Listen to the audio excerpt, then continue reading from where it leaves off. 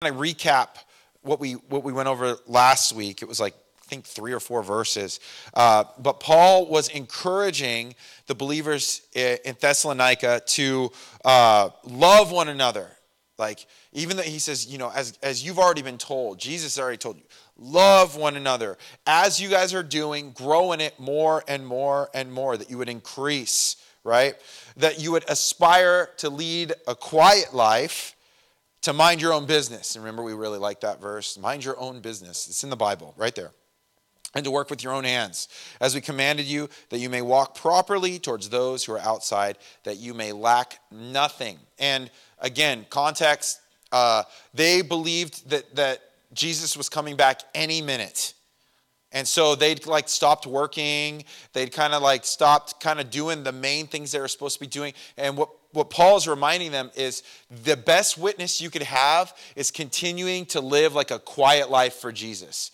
Like live a quiet, hard-working, working with your hands, and minding your own business. And that in and of itself is a witness.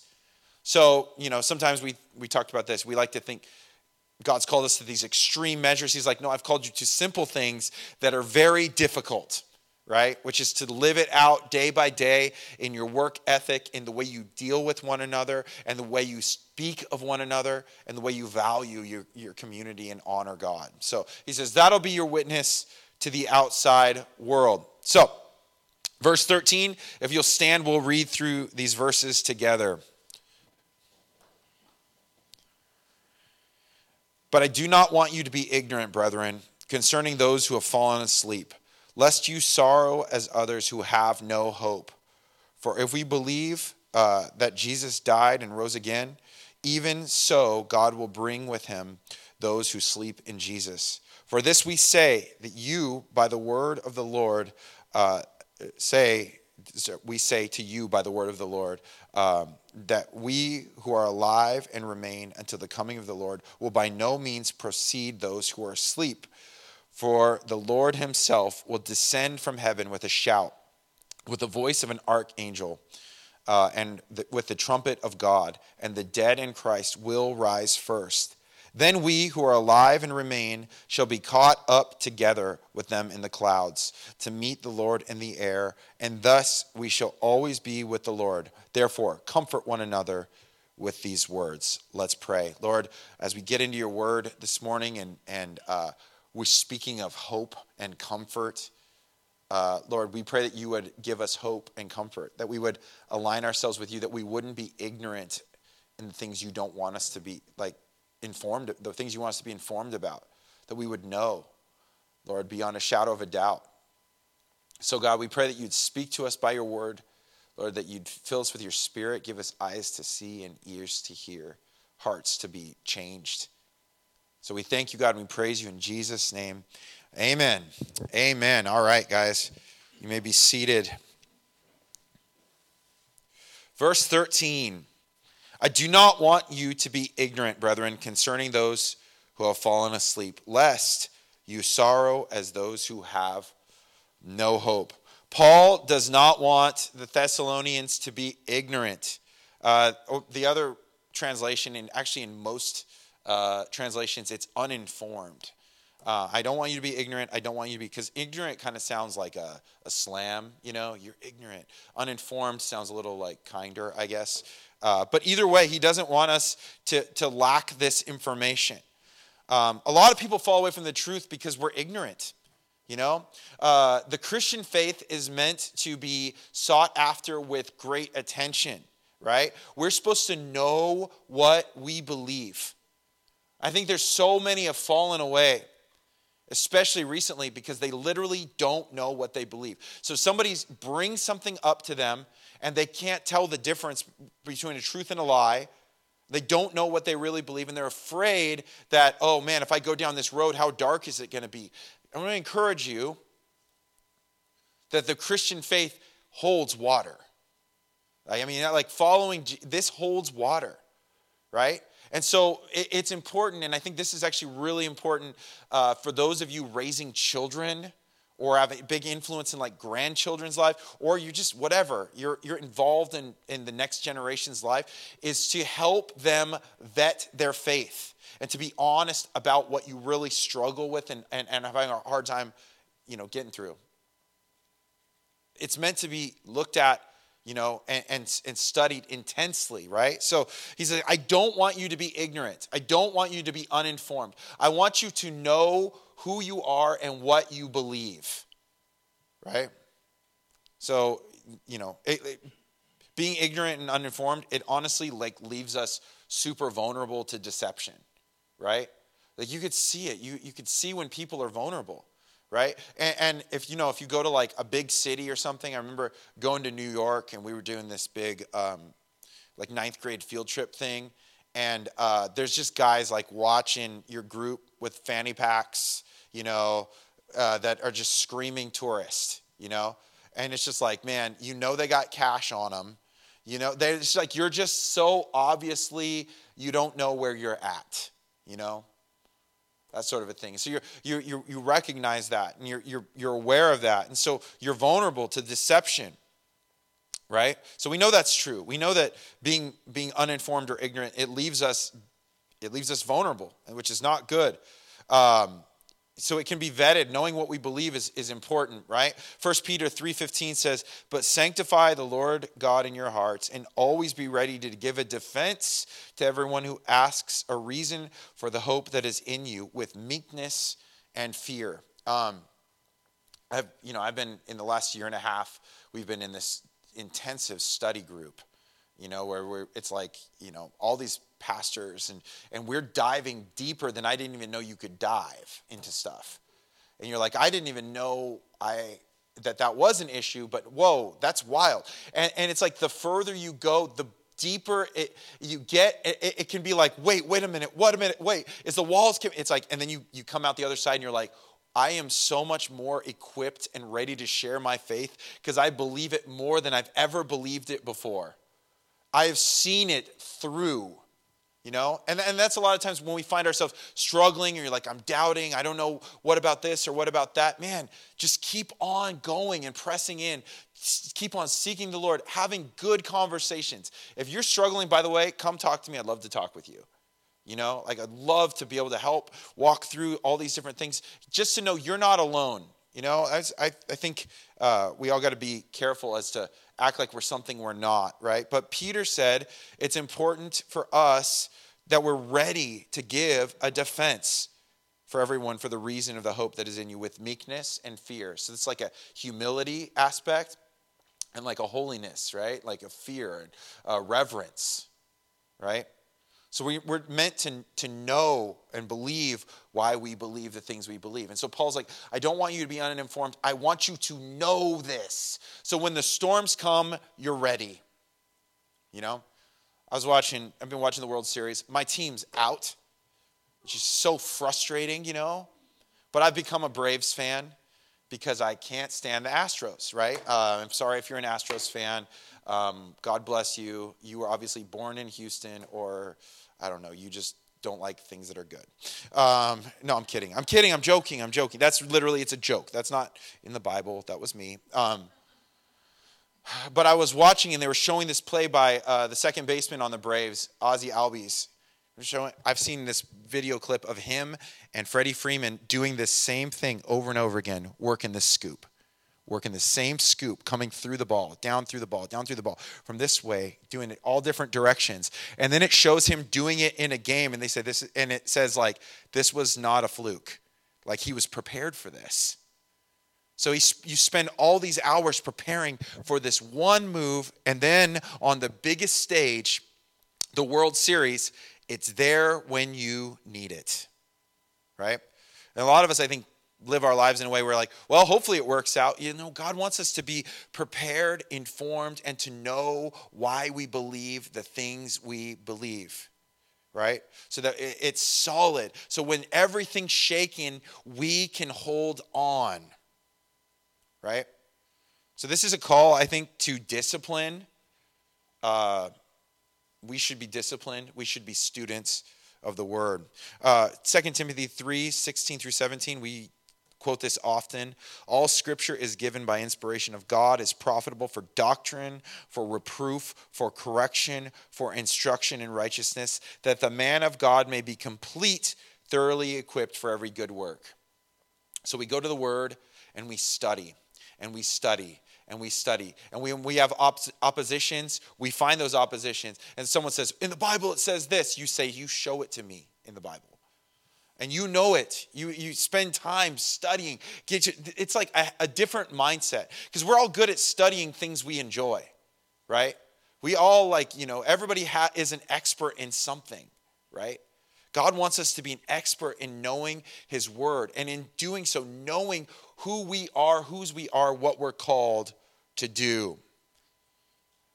So what is the thing he wants us to not be ignorant about? Those who have fallen asleep. We had a memorial here yesterday, right? We were celebrating the life of Irma, and it was beautiful because she knew the Lord. It was beautiful in that sense, and there's a lot of sorrow and tears and pain because you miss the person that's gone. But I used this exact verse. No one was me speaking about it today, right? This section. Concerning those who, he doesn't want us to be ignorant or uninformed concerning those who've fallen asleep, lest you sorrow as those who have no hope. We sorrow in what we call death. The Bible calls sleep, right? Because, that person's not going to be here. For however long we have left, we know we're going to be missing someone, they're not here. And that's painful. And to not sorrow usually means there's no love in some sense, right? I mean, to not have any pain or stuff, we might be delusional, or we might be trying to convince ourselves of something that's not true. It's okay to mourn. I think it's a natural process to mourn, and mourning comes in waves and just different seasons. And sometimes you're doing great, and then all of a sudden something will come in. It'll be a memory, or you'll hear a song or whatever. Man, if you miss someone, it's because you love them. But Paul's like, I want you to be informed so you don't mourn like those who have no hope. So what he's going to be talking about is the hope that we have. And it starts with calling death sleep. Right? Helps us to understand right off the bat, calling death sleep. Jesus, when he was knew what he was going to be dealing with, Lazarus being dead, he comes before and says, these things he said in John 11:11, he said, and after them he said to them, our friend Lazarus sleeps, but I go that I may wake him up. And of course he's being mocked, right, for this. But he's saying he sleeps, I'm going to go wake him up. The idea of sleep is that this is really not the end. I was listening to a message by Dr. Tony Evans, and it was actually for the memorial for his wife's passing. I was like, man, this is going to be intense. And it was a beautiful, if you could find the message, if you could find it, I could give it to you. I know where it is. It's on YouTube. But I could show it if you're interested. I could direct it. It was incredible, to hear the way he spoke about his wife and what she meant, and just his view of eternity and how God was ministering right up to the very end. But he says, life, it's like a balloon filled with air, And it's like our bodies are like the rubber, the actual balloon part, and it pops, and then all of a sudden the air's still there, right? It's like you're not gone, your soul is not gone. It's like the body is gone, but you continue on. So it's like this idea of sleep, right? This is not like just a feeling or motivational speech. It's based on facts.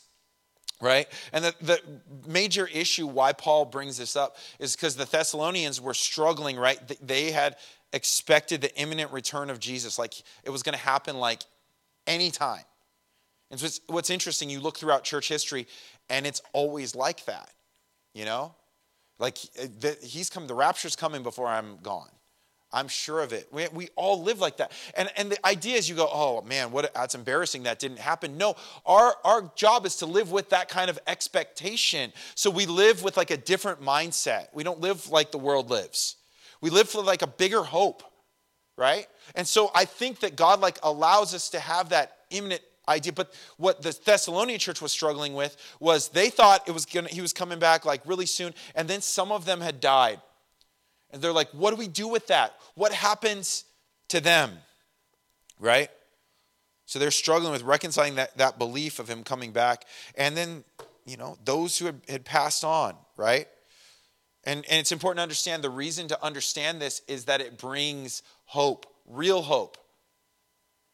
Verse 14, for if we believe that Jesus died and rose again, even so God will bring with him those who sleep in Jesus. Just as Jesus rose from the dead, so will those who sleep, right? Just like Jesus was the first, the preeminent one, right? That's a big theme in Colossians, that Jesus goes before us in everything. Just as he died and was risen again, so will those who died in Christ be raised again. Their body will be resurrected again, right? We're going to have these new bodies, this new, for the new heavens and the new earth. But he's going to come and he's going to bring them with him. If you believe in the resurrection of Jesus, believe that he will do the same for those who sleep in him, right? And that's such an encouragement to hear. One of another quote I'd gotten when I was listening to that message was that, on this side, here on earth, and I mentioned it at the memorial yesterday, earth, for those who are in Christ, is the most hell we'll ever experience. It's the worst it's going to get. Like, it'll never get worse. So it's like, man, I am struggling. This will be it, This is going to be the worst it's going to get. This is going to be the most darkness you'll experience, is what we'll experience on earth. Not to say it won't get darker while you're here on earth, but this is the suffering. This is the pain. This is sin's great, grab on our throats.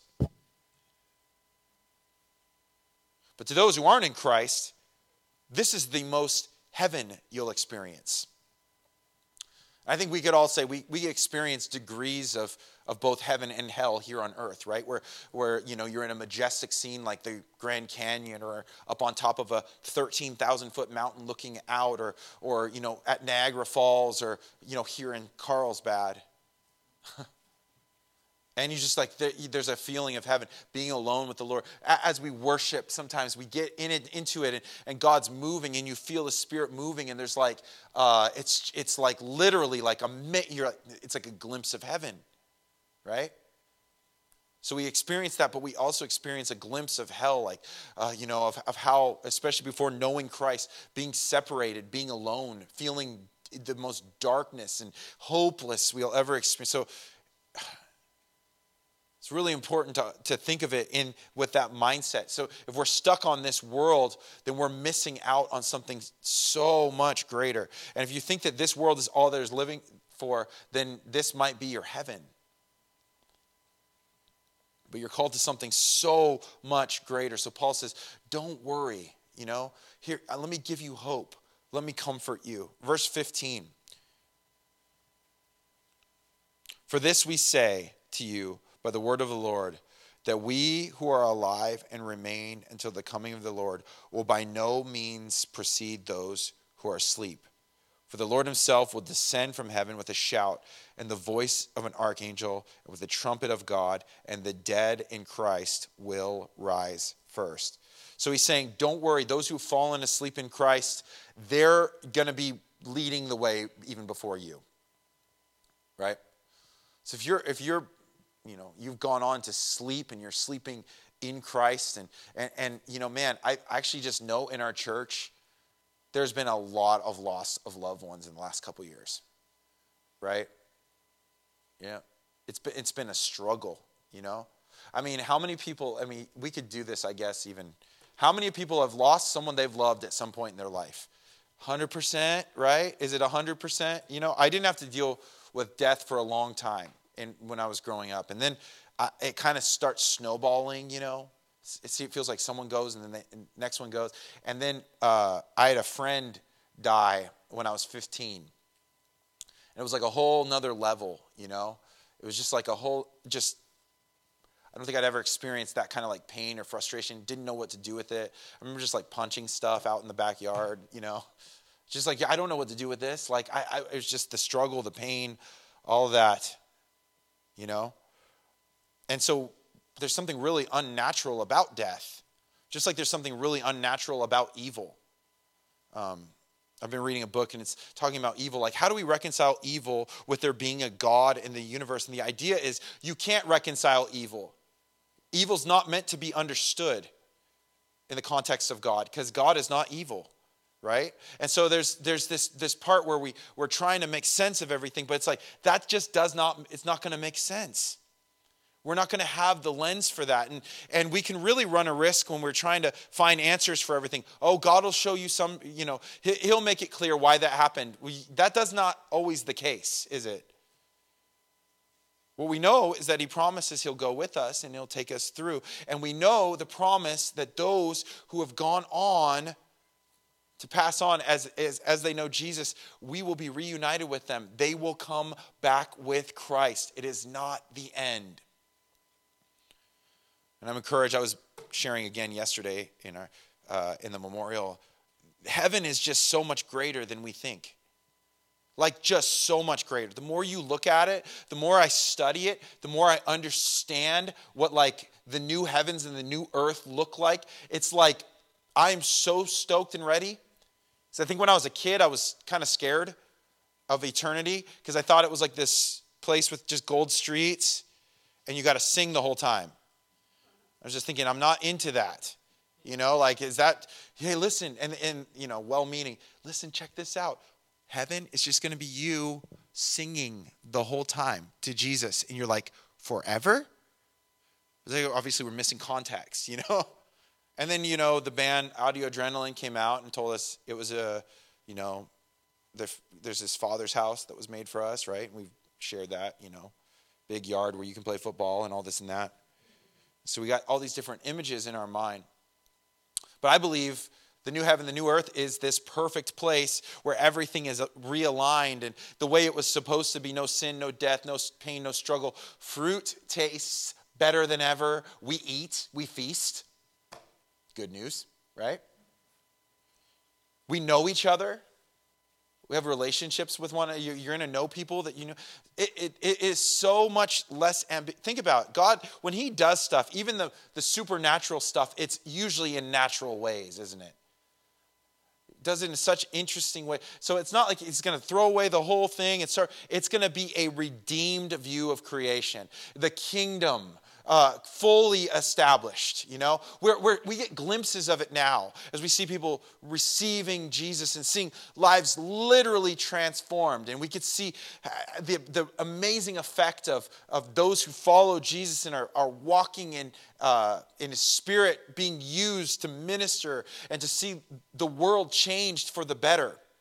Much of the, humanitarian aid and much of like the, great medical efforts were birthed out of the church to make the world a better place. And so we see glimpses of that going out, but it's going to be this fully restored, perfect creation. And I can't wait, right? And so they're being encouraged, don't worry. Those who are asleep in Christ, they will come before you. So Jesus comes first. He brings those who are asleep. And then what happens? Then 17, then we who are alive and remain shall be caught up together with them in the clouds to meet the Lord in the air. And thus we shall be with the Lord. Therefore, comfort one another with these words. So what are we talking about here? Talking about the rapture of the church. So we're talking about the church being removed from the earth, those who are in Christ. There's lots of different views on exactly how this takes place or where it takes place, but scripturally it's there, right? And if you're pre-trib, you believe, which is Calvary Chapel, right, that we're out of here before it all blows up. And you're looking at your watch like, seems like that might be soon. It'd be great, right? And so you're looking at, okay, what are we going to do? What are we going to do? Is it coming? You're seeing like things line up all over the place, right? Obviously, we know there's been quite a few predictions made. Anytime you see a prediction, you could just pretty much say that it's not going to be that day. Thank you. Can someone please stop saying days? Like, I saw like a video that popped up and said today, or it said Halloween, the 31st, it's going to be, and I'm like, all right. I'd be really interested in that if I haven't seen that 1,000 times before about all these dates that have passed. The idea is we don't know exactly when. And by the way, next week we're going to hit this again in a little more depth as we get into chapter 5. But the idea is the dead are raised in Christ as Christ comes. We meet them in the air. We shall be caught up together with them in the clouds with the Lord in the air. And thus we shall always be with the Lord. I think a lot of times the idea of the pre-tribulation rapture is the idea that God has said he's not going to put us under wrath, right? And seemingly, if you're reading Revelation, it goes that way, right? But there's people, good and godly believers, who believe it's going to be a mid-tribulation rapture or believe it's going to be a post-tribulation rapture. I remember the youth pastor I worked for when I first got saved at Packing House, Calvary Redlands. He says, I'm a pre-trib until I see the rise of the Antichrist. So he was like, and then I'm a mid-trib, and then if we get to this point, then I'm post-trib. And you go, okay, covering your bases, man, you know.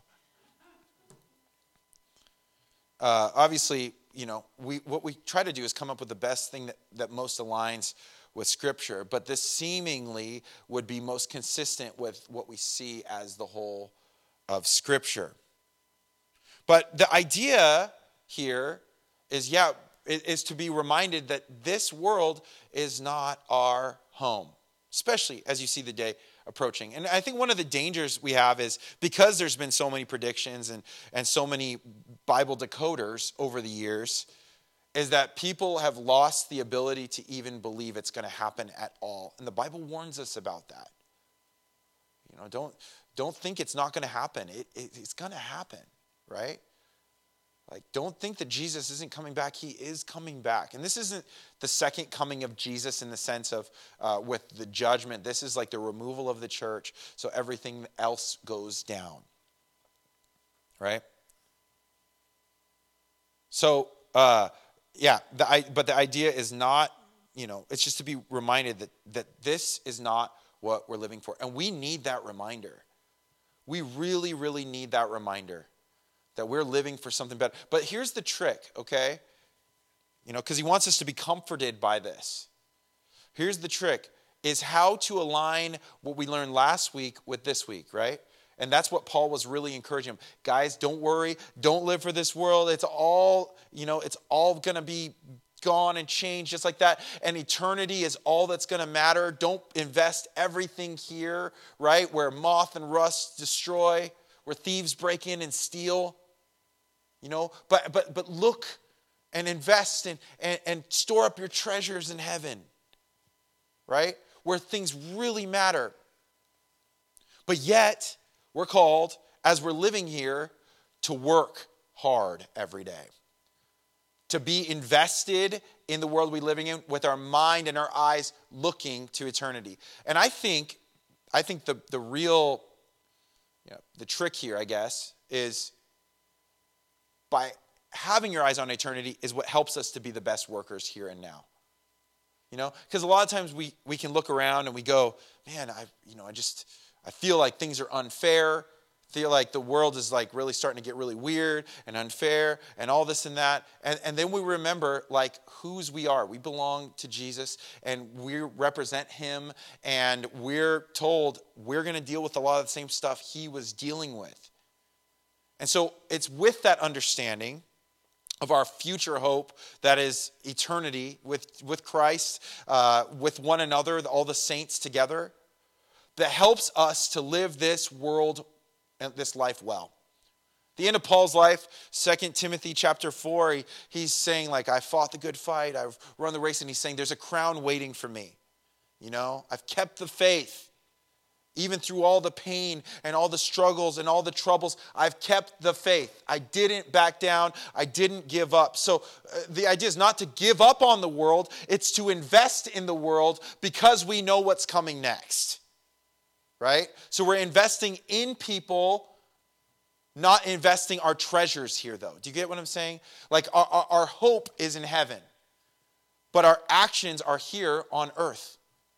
So it's by the hope in heaven that we are able to minister to those who are here on the earth. And it changes our perspective, right? And it's the same thing Jesus did. He despised the shame of the cross, but he looked forward to what it was going to accomplish. He was heavenly minded. He was about heaven's mission. So that helped him to walk here on this earth faithfully, enduring pain and struggle, fighting the good fight, not giving up. You know? I absolutely believe that the reason the gospel message or the whole gospel, the life and death of Jesus and the starting of the church, the birth of the church, was in one of the worst and most restrictive governmental entities, the Roman Empire. Right? I think that it was meant for us to see that and go, okay, you know what? We want a good government. We want a good fair. We want everything to be good. But that's why they were looking for a Messiah that would overturn the whole thing, right? Bring in the Messiah so he can start chopping heads off and bring us back into where we're supposed to be. So that Israel can be prominent again. So everyone can see where God's people belong. And all of a sudden Jesus showed up and they're like, this is him? Born from a sketchy lineage, in a barn, had to run away, live in Egypt. I heard a really good announcement. Him living in Egypt, I heard someone say, think of a Syrian living in Germany. That would be like him living in Egypt. It was not a pleasant situation. Then as he grows and as he's healing people, everywhere he goes, there's opposition. And yet there's also those who are hungry to hear more. Then he's brought in and beaten and brought before the council, and the story. He experienced the most pain. And I don't think we even have any clue how much he went through. I bet you it was way more graphic, way more gnarly than any of us would ever expect. Because he's the high priest that can sympathize with everything that we are going through. So I think it means he experienced everything. Fill in the blanks. You know what I'm saying? So he experienced all of that, but he was able to look beyond it because he was on mission, right? And so what happens? This is born in the Roman Empire. Okay, now we're going to take over. No, what happens? Nope. Yeah, it is going to be a takeover, but it's from the inside out. The church just grows and blows up, flourishes, right? And so there was movements happening all over the place. False gods can't stand anymore in the midst of the real, true, living God and his people. And so we're called in that same context to be missionaries of heaven on earth, right? Until he calls us home. You know what? And if you're obsessed with him, when he's going to do it, then it's going to kind of feel like forever. Like, we just drove to Idaho a couple months ago, or a month ago or whatever. And the kid, I remember, I think Hazel, when we were somewhere on the 395, are we almost there? And you're like, oh, child, no. We only have 12 more hours. Oh, okay, that sounds good. You're like, you don't know what that means. You know how it's like 9 now? Well, it'll be 9 then, by the time we're there. At night, anyway. And and they would start, the further we would go, they'd all kind of start saying, are we there yet? Are we there yet? And you know what happens when you start saying, are we there yet? Not good, right? Just like watching a pot boil. Why isn't it boiling? I don't understand. It should have been boiling by now. But then if of course, when you're doing other stuff and you don't want it to boil over, it boils. It's like, how did that boil in 1 minute? I have no idea because I wasn't watching it. So I don't think the intent is to be like constantly uber focused, but it's always in mind, like, man, we know he's coming back. So that affects the way we live. Not to be weird and lazy. Not to be weird and like, getting super strange and being weird to everyone around us, but that we live the way we've been called to live throughout Scripture with like an effective fervency, that we do it really, really well because we know the truth. We know the hope of our calling, And so it helps us to live in such a manner. One of the other things Dr. Tony Evans said, he said, when you're playing in a sport, and maybe your teammate isn't on your team anymore, they get traded or they have to retire or whatever, he says, you got to keep on playing. You just got to keep going. He was talking about how he lost a teammate and his wife, but he was still in the game. He still had a place to go in the game. And it's with this great hope and with this great comfort, we see no matter where you're sitting, no matter what you're going through, no matter what your, season of life you're in, you're called to live with eternity in mind with effectiveness here on earth. Live in such a manner that would be honoring and pleasing to God, right? Yeah, there'll be more, like I said, there'll be more on this next week. But this really does change the way we live. And it also changes the fears we face. Like, where do the fears go? When because usually you could play like this game where you go, all right, what's the worst case scenario? And I try to do that, with my kids with fears.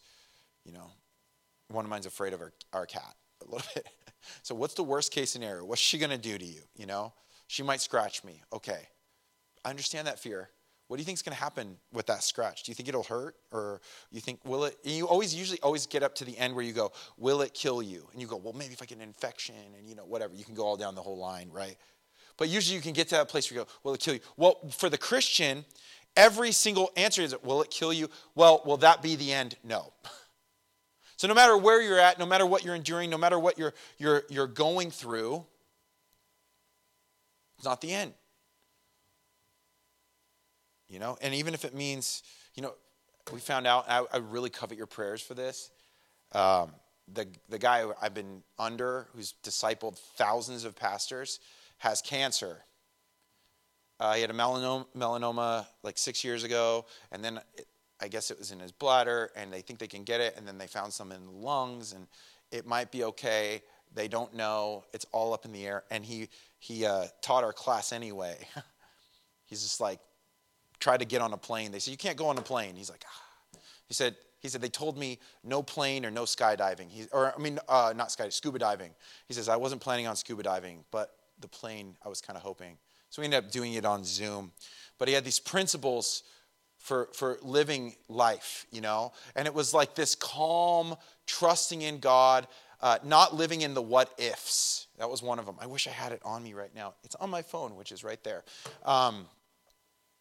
But it's these common principles to like, in the midst of it, not live in the what ifs. That's where Satan is, the future. Deal in the now, the presence. Lord, you're with me.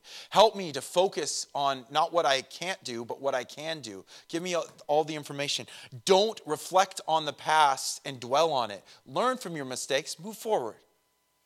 Yeah, that's it. I actually got it. I had them all in there. But the main thing was the what ifs, the future, the what ifs, all of that, it's unknown, right? Satan dwells there. You should not be there doing that. But then the other thing was Jesus is in the present, but he's easy to miss, just like the burning bush in Exodus chapter 3. Got to have our eyes focused and looking. Lord, what are you doing right here and right now? And it's by this idea of eternity and by this idea that a good God is coming to rescue his people and pull us up and to give us this new hope, new life. Oh, man, it's going to be so awesome. In the meantime, I have a job to do. Coaches, when we play football, would always say, and I think they really believed it because what they experienced was like, you'll never get this back again. This is your scene. We played in the CIF finals my junior and senior year. And they were like saying, you'll never get this opportunity ever again. So leave it all on the field. And, most coaches are like living in their like past. They're like, I wish I could, Okay, calm down. We're like 17, But I remember that being a motivator my senior year, playing in my final game. You're going to go a little harder. You're going to give every single thing you have. In light of what I know about the future, I'm not going to play college football. This will be the last time I put pads on like this. And so we live our lives in that same way. We'll never get this shot again. We're never going to get this day back again. So Lord, help me to live in light of eternity with effectiveness here on earth. To do my job well, to love people well, to care, to put all the stupid stuff that doesn't matter to the side. You know? And even as society seemingly case, we are the people that bring hope in the midst of that. That as we saw, early church, first church, it doesn't matter what society does. God could still do it. The fastest growing churches are in countries where it's illegal to be a Christian. Figure that out, you know? It's like God can do whatever he wants to do and use us however he wants to use us. And he's calling us, though, in light of eternity, live effectively. More on this next week. I hope you're encouraged because that is the goal, right? So this is to give hope and this is to bring comfort, right? So that no matter where you are, no matter what you're struggling, it is not gonna be it. I remember my senior year, that game, being exhausted. And I remember cramping up, and I remember like, when is this gonna end? You know, and we're just battling and fighting. We ended up losing. So the pain was, endured. But my bodily pain was gone within like 3 days. It was gone, And like what I remember is not like, oh man, I wish I would have laid off on that a little bit. My legs were a little bit sorer than usual. It's like, go all out. This is all that matters. It's preaching Jesus through our lives and to know the hope that is in us, that we would be not uninformed, but we would know why we believe the things we believe so that we can tell it to others without apologetics, without being apologetic about it. Apologetics, yes, but without being unapologetically. Tell them about the hope that is found in Jesus because you actually believe it, you actually know it, and the world changes just like that. A couple of men and women lit on fire. Works. So Lord, we thank you so much for your word and the fact that you want to comfort us. You want to encourage us. You don't want to leave us out in the dust to figure it out on our own. So Lord, we pray that you would help us to live with eternity in mind, and that would change the way we live here on earth. Not like we're looking for an escape hatch to get out of here,